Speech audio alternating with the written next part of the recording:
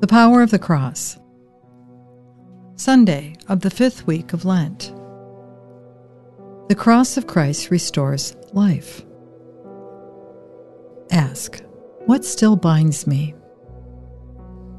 Seek. See the restorative power of the cross, to see all things made new by the death of Jesus. Spend some time allowing your past failings, relationships, and the deaths of loved ones to come forward and present them to the Lord.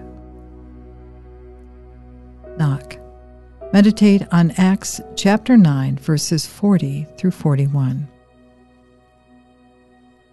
Peter sent them all out of the room and knelt down and prayed.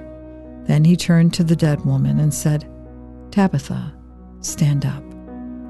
She opened her eyes, looked at Peter, and sat up.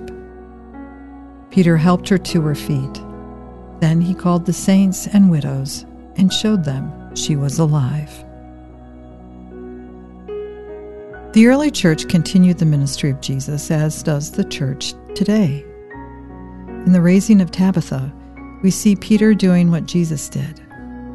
How much do we act on our faith in Christ when we encounter the results of sin in our lives? Transform your life. Remember life. Too often we live in the past. Live for the present moment in Christ.